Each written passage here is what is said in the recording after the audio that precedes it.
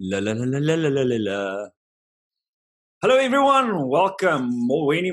Welcome to another episode of Fresh Perspective. With me today, friend and a creative genius, Benny Fourie. Or do you still Hello. pronounce it Fourie in English, Benny? Yeah, in the mother tongue, Furi.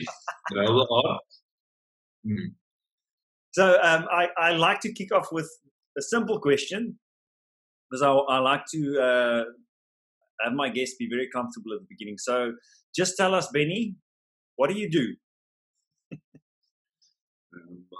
I'll keep fast. I can't hear. Couldn't hear. You can't hear me. Yeah, seconds, like it was milliseconds. Now it's uncomfortable.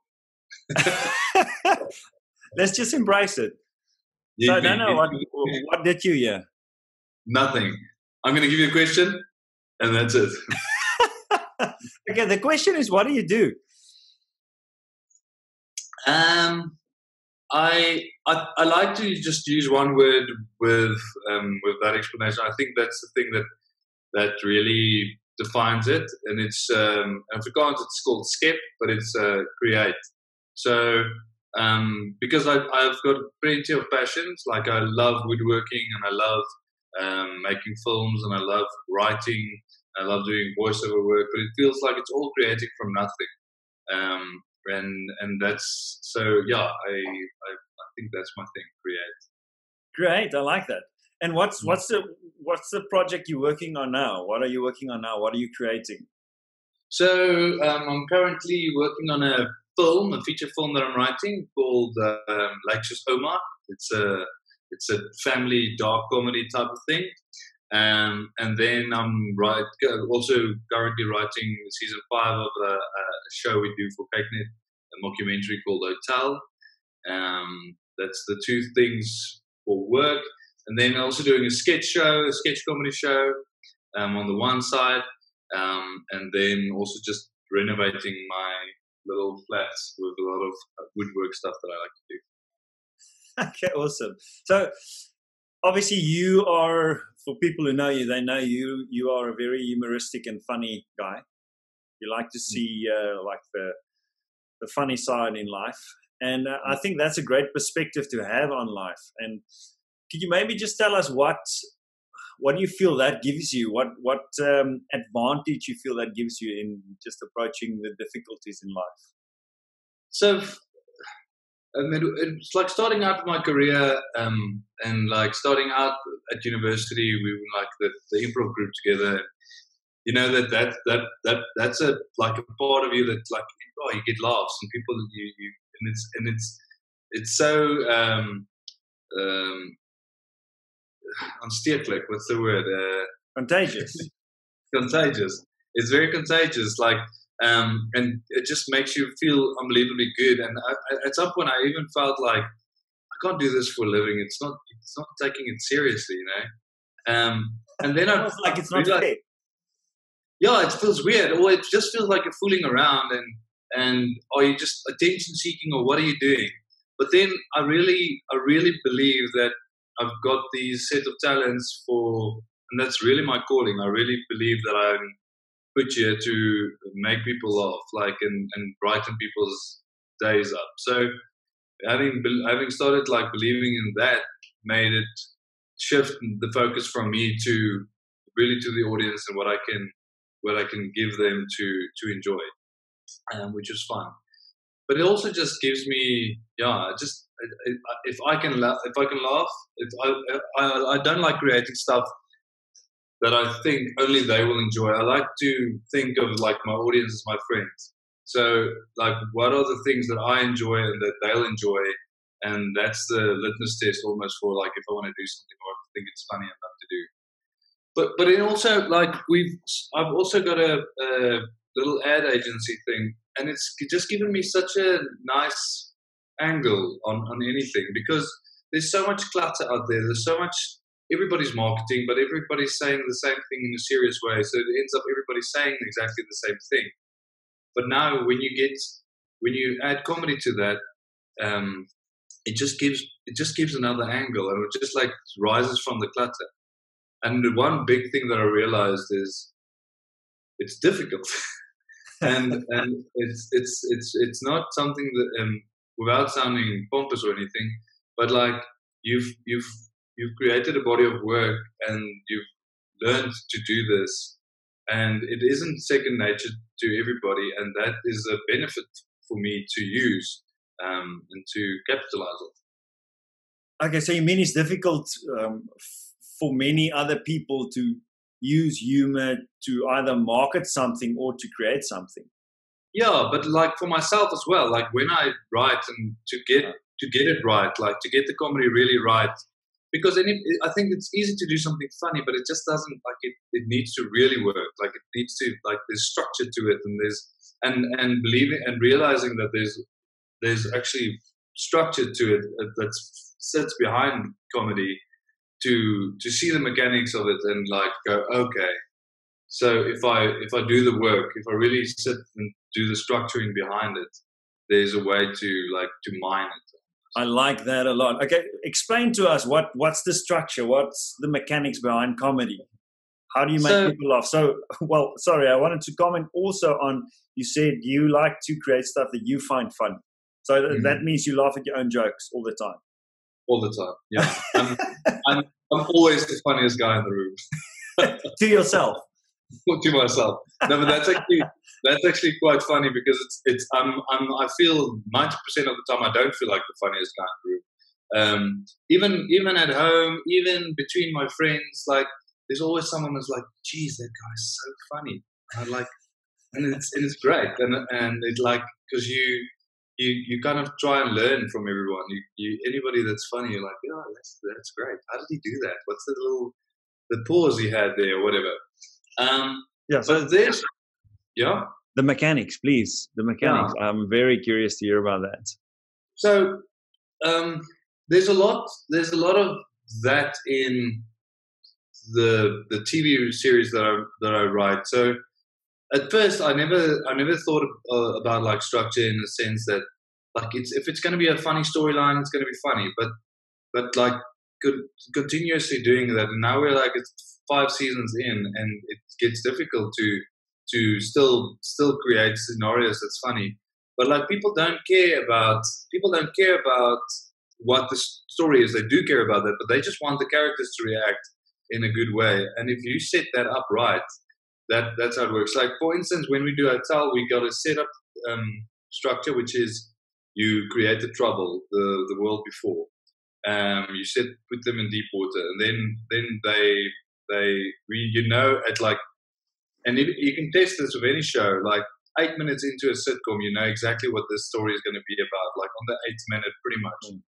And then but literally on the 8th minute. It's pretty much, yeah. Like that's cool. Just before the first ad break, or you'll see a blackout on Netflix or whatever. You know that's the part. Like this is what it's going to be about, and all the A storyline. And then from there on, it's just like getting them. They make decisions to get more into trouble, or there's power shifts. And it's just so we call it in Hotel. We've got a thing. It's called trouble. Then the muddle, the wobble, and then the triumph or the failure, and then you got your kicker. And you just set it up. Because I think plenty of guys just like start writing and they just depend on dialogue, for instance, to be funny. But like there's a lot of work that's structure-wise that lies beneath it that really, it's really fascinating to see. And then from improv, like the stuff that I learned in what we did, back in the day we had an improv troupe called Lachnes.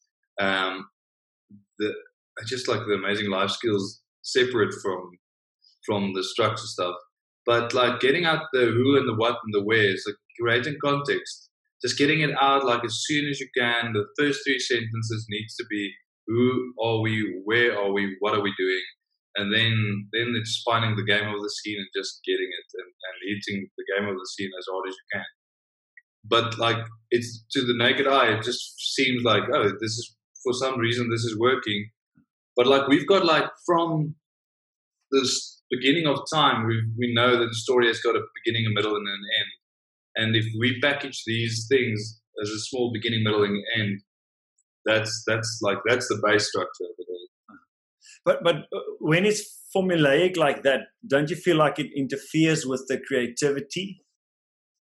It people would say that it does, but it sounds like it should, but yeah, it's like that's going to come in the way. Don't like pressure me into getting on top of this thing, and you just realize when it's not there, and because like it just becomes like, what is this about? So sometimes, yes, it doesn't always rely on the structure. Sometimes like a beeline would just be like a quick joke here and there.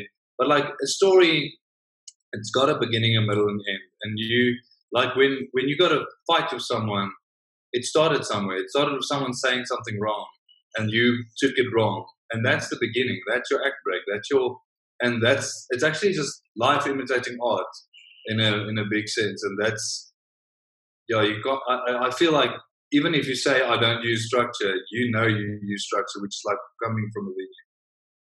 You say life imitating art? Yeah, so and I think it goes both ways, but like we know, like, and that's why we relate to stories so much, because it's basically life. So you recognize what you see, and as soon as you recognize what you see, you're in. If something's too way over the top, we go like, I don't believe it, and because you can't relate to it. Can't relate to it. Okay.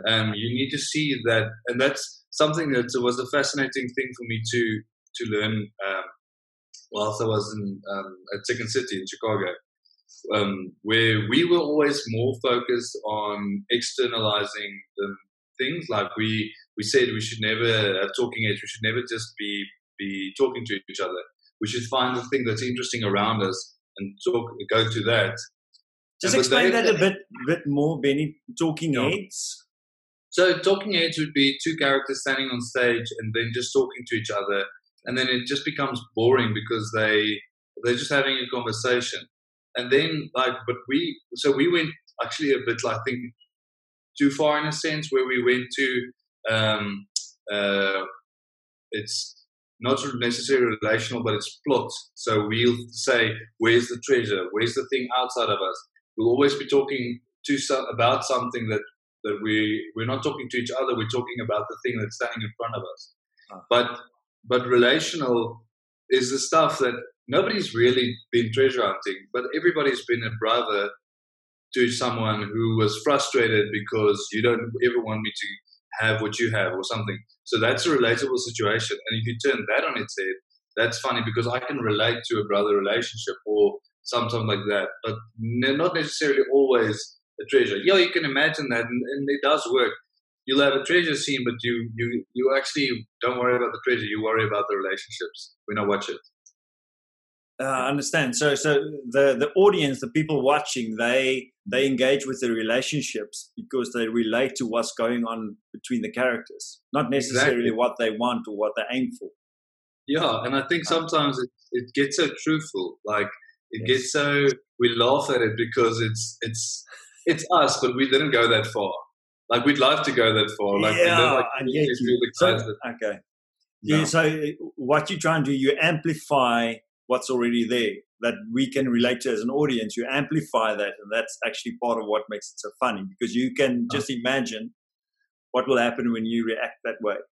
Yeah. So simple things like if a dad and his son, like they've got a scene together, but the son is always like, I have to look after my dad. And that becomes the funny thing in the scene. And like you exclamate it, you make it like much bigger, like literally pouring milk into a bottle for your dad or whatever. That could be funny, but that's a metaphor for someone that's like, I don't want to look after my father, and I've got this relationship with my father not being responsible or something like that. But I really believe that you need to feel that you need to relate to something for it to really have an impact on you. Yeah, makes sense. I know that both of us read Save That Cat. Yeah. Save the Cat, yes. And also the cat.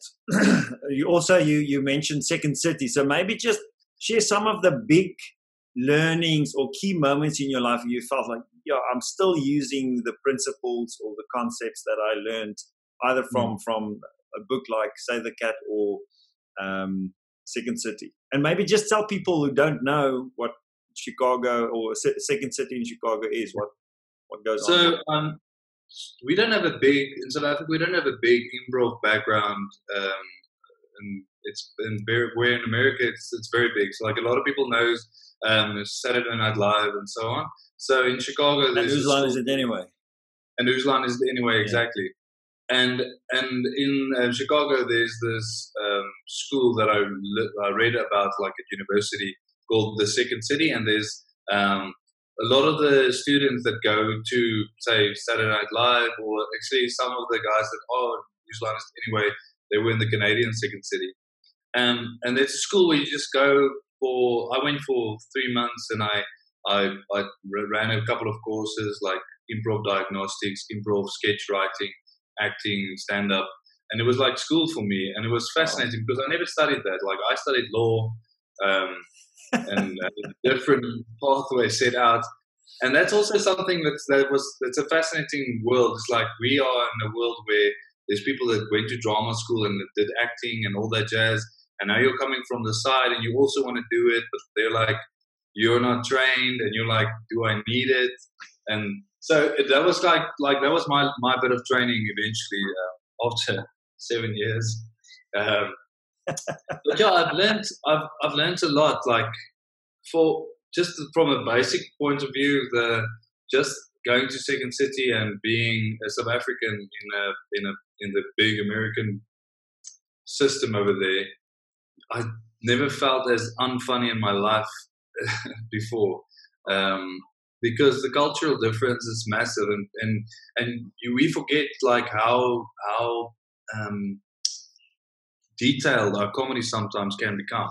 Like I was in this improv class, and somebody would say, "Here's an American Spirit, grab one." I'm like, "I'll grab it if you tell me what it is," because and it's like a cigarette or something, but it's like you need to really. It's so submerged in the culture.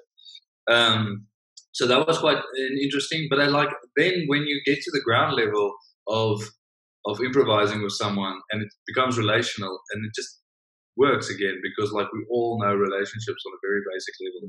So that was cool to see that like if we strip down all the stuff, then that's cool and that's fun.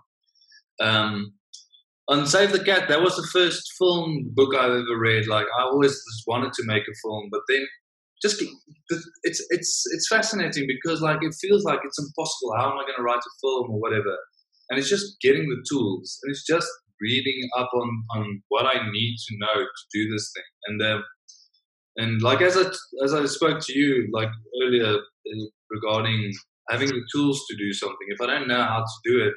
Like that book is just like gives you the basics. It tells you this is where this usually happens. And I'm a firm believer that structure is great, but like you can't just go and break structure. You need to know what the structure is that you are breaking. So you need to know what's the thing that you are not doing. And that book just teaches structure from a film structure from beginning to ending. So you mean like when you know what the structure of something is, the right way or the best way to do it, then you can consciously break the structure instead of, I don't want structure and I'm just all over the place. Exactly. Okay. So you'll say, I know the act break should be pretty much this, and there needs to be an inciting incident, but like I know what I want to do with the story, so I want to do this part like very close to the act break. So you break it on purpose, but you know what the thing is that it needs to do. I'm explaining it correctly. No, it makes sense. And you talked about cultural differences, and in South Africa, I think humor is one of the things that kind of just unites people. I think there's probably only two things: rugby and humor. Yeah. So maybe you can share some experiences that you've had where humor has created new relationships for you or surprised you. On a relational level, connecting with people that you might not have connected to because of humor. It's fascinating how, ever since I've been started like doing, we've been doing a lot of the King Price commercials over the last few years, and we've been like forced ourselves to get into a place where we say we created a catchphrase for them, which is unapologetically South African, which gives you a lot of scope to play into. Let's laugh at ourselves, and we're not going to apologize for who we are as people. Like, we've got a strange history, we've got strange relationships, we've got many misunderstandings, and we're just going to have fun with that. And the response has been so really overwhelmingly great. Every time we're like, oh, this might be like this white guy going to go to this black lady and asking her for lobola, and lobola is something that's like holy to them. Are we going to play with this and fool with this? And the reception on that commercial, for instance, was great. Like, people were like, yes.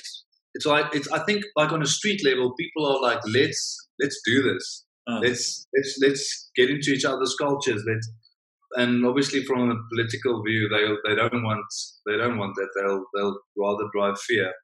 But on a ground level, like, people are so ready for it and want to do it, which is awesome.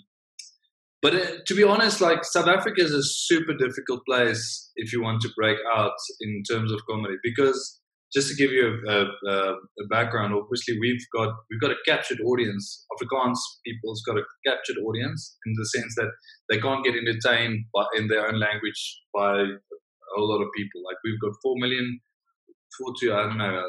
to 8 million Afrikaans speaking people around in the country. It's a lot of brown people in the Cape area that they're super Afrikaans that hasn't actually been catered for enough, which is a very cool market to get into. But then, like, for instance, like, movie-going audience is so small. There's like 2 million people that you can get to go to the films. And then if you want to break out of that, then you need to start like working in English. But like, as soon as you make a film in English, you're competing against Avengers and all those.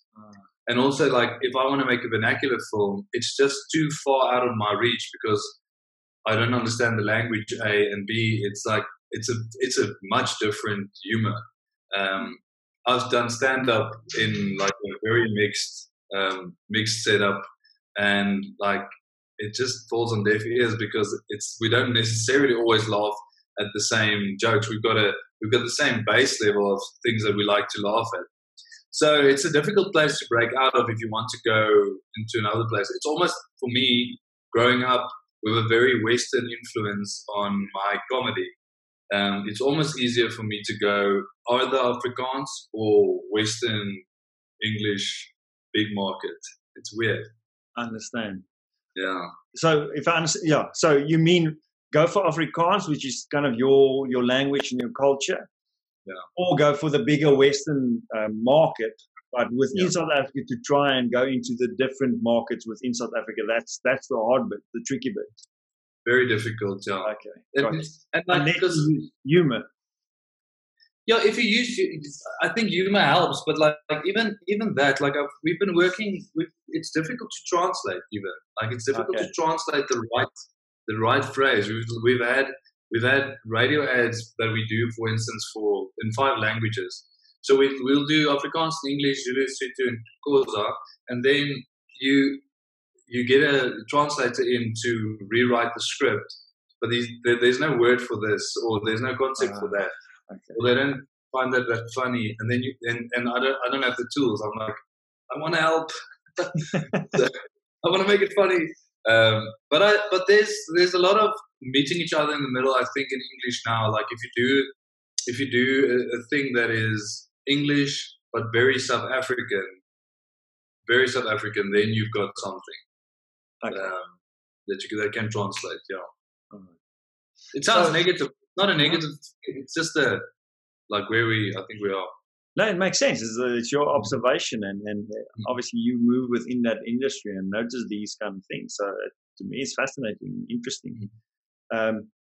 So what's the impact of the creation process on you as a person? So what I mean by that question is, it can be sometimes you're not in a creative space. So often we see creativity as something that we have to wait for.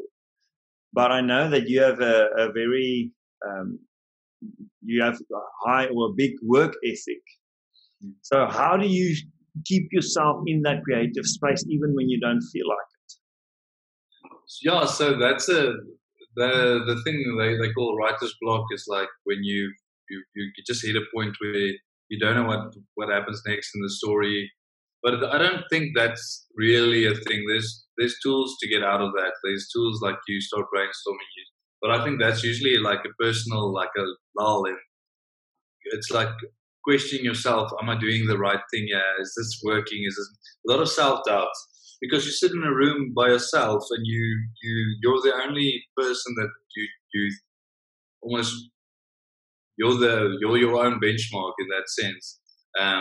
And then halfway you're like, this is crap, and it always happens. I've never written a script that it doesn't happen. So actually now, but you feel like this is not good. It's actually crap. This is crap. I just walk away, and then I just walk out my door and I go and pitch to someone, and they're like, "That's funny," and it's like, "Oh, okay," and you get a little bit confident again, you get back into it. Okay. But it's interesting, like having written a few scripts now, that you go and like, I know this happens. I know this happens at some point.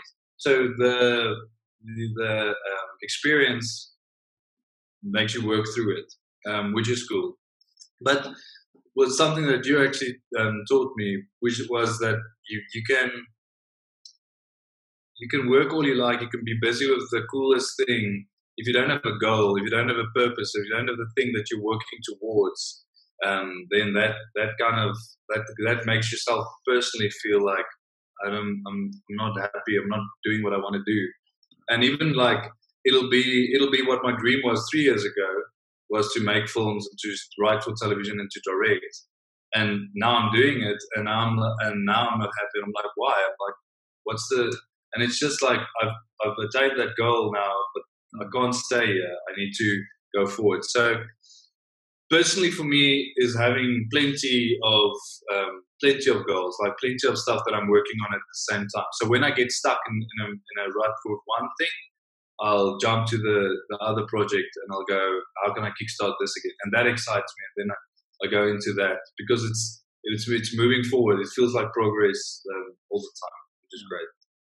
Yeah, I love that whole concept of having a goal that inspires you, because often when we get stuck is because it's kind of like we subconsciously ask, why should I go through this pain and this effort? Why should I, when you're writing something like you do and you put it out there for everyone to judge, why should I put myself through that kind of scrutiny and judgment? And, but when you have something that really inspires you, that becomes the why, and you can actually break through that. And what was interesting about our conversation about your goals and moving forward is the fact that you attained, you reached many of the goals that you set out at first to achieve. And that actually, it felt normal. It became a normal for you. Being there, where actually 3 years prior you would have been, if I told you would be there after 3 years, you probably wouldn't believe it. And the way you've been able to raise that bar for yourself and set the goal a bit higher every time, it's really inspiring for me to hear how you do that and see you do that. Well, one of the other big things that, like, I'm not trying to market you here, but no, write an ad. But a big thing that I've learned that was like a very special time in my life that was bestowed on me by you was to move towards growth. Because you feel like this is the thing that I probably should do, but you've done it a million times before, and you're comfortable in that position. You're comfortable there, and it's what everybody thinks you need to probably do. But you've got something inside you that you feel like this needs to happen, and why am I not? Why am I scared to jump? And because it's uncertain, and then just choosing growth, choosing where am I going to grow doing this one thing, or am I going to grow doing the thing that's scaring me? and you'll always grow doing the thing that's scaring you because you're getting into a position that you don't know yourself in, and being stuck in the other, not stuck, like you're gonna do the things that you do, but you're not learning from yourself, and I've found myself in positions where people ask me, all like, what do I need to do? And I'm like, and I just channel that and say, I'll charge them a ridiculous fee, and then I tell them, I'm kidding, and I tell them just what's the growth, where will you grow more, and that's great. Yeah, that's true. So maybe on that point, it would be great to hear what your current challenges are. What fears are you facing at the moment for you to grow as let's say as a writer, as a creator, like you put it in the beginning, and as a person. Yeah. So, well, the first is the extrinsic.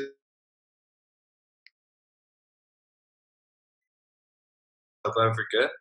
Sorry, Benny, we had an internet lapse there. You said the first was, and then we got nothing. I think the first one is obviously an external one, which is South Africa and where we are now, like just with the whole pandemic that's running around. Our industry is standing still because they've started shooting now. But like there's a lot of no theaters are open, so it's a scary time to chase my big dream, which is opening a big collaborative theater meeting, like a theater improv stage group with offices, and it's a big dream. And now we're walking towards that thing with not knowing. Like people can't afford rent for offices now. You're gonna go into blind faith that this thing would work. So for me, from an external point of view, it's that.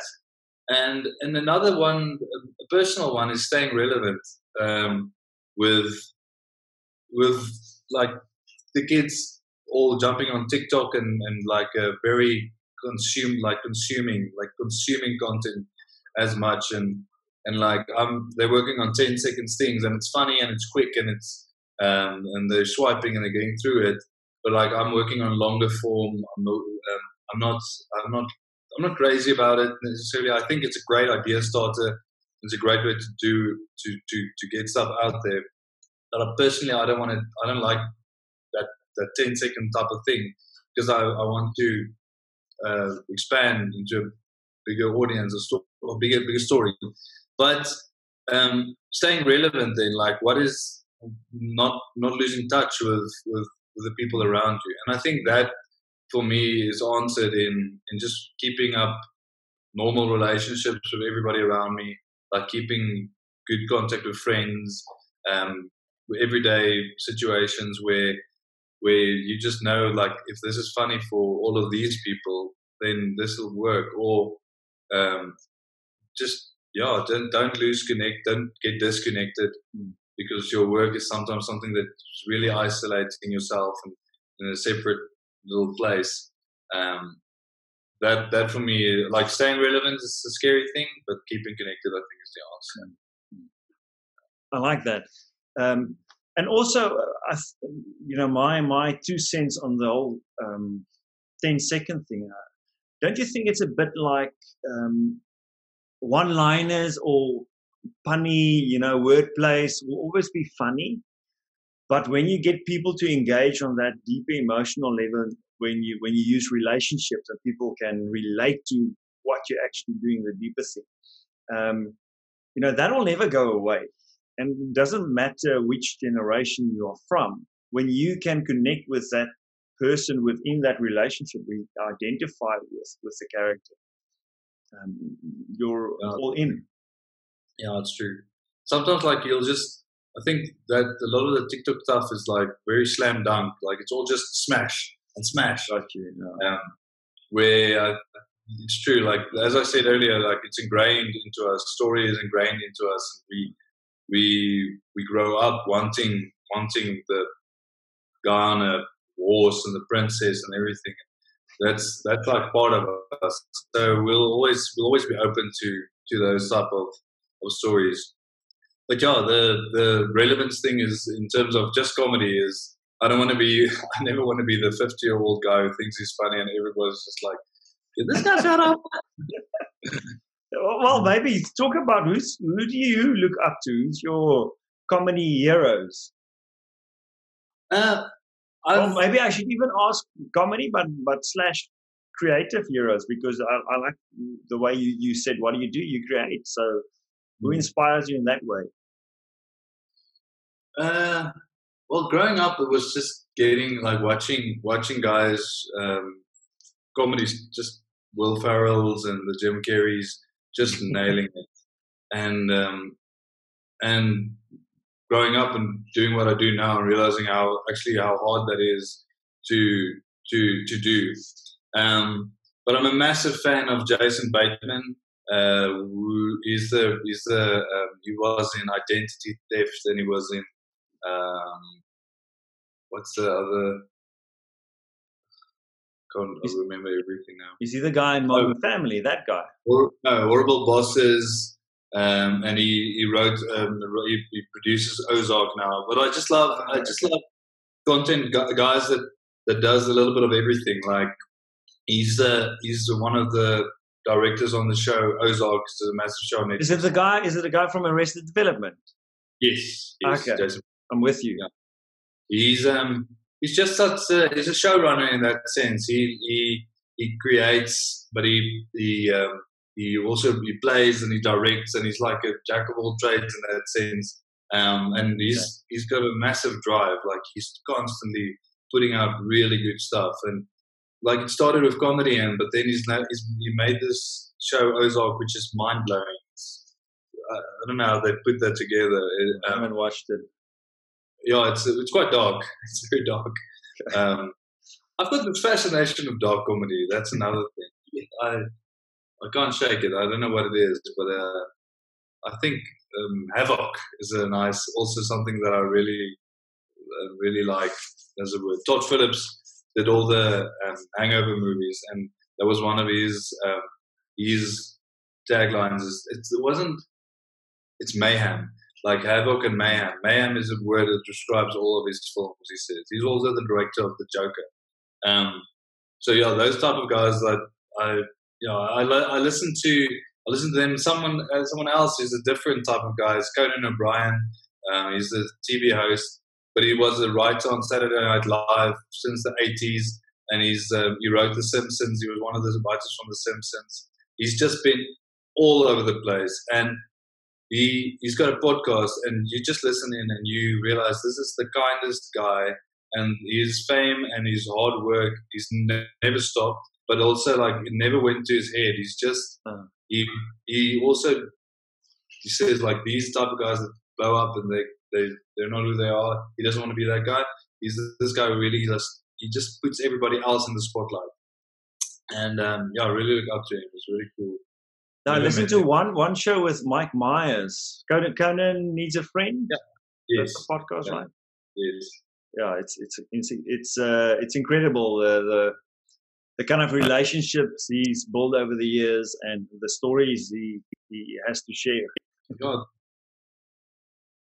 It's fascinating. It's fascinating to see that he was at SNL before Myers came. It's like how. But he's just like forever been forever.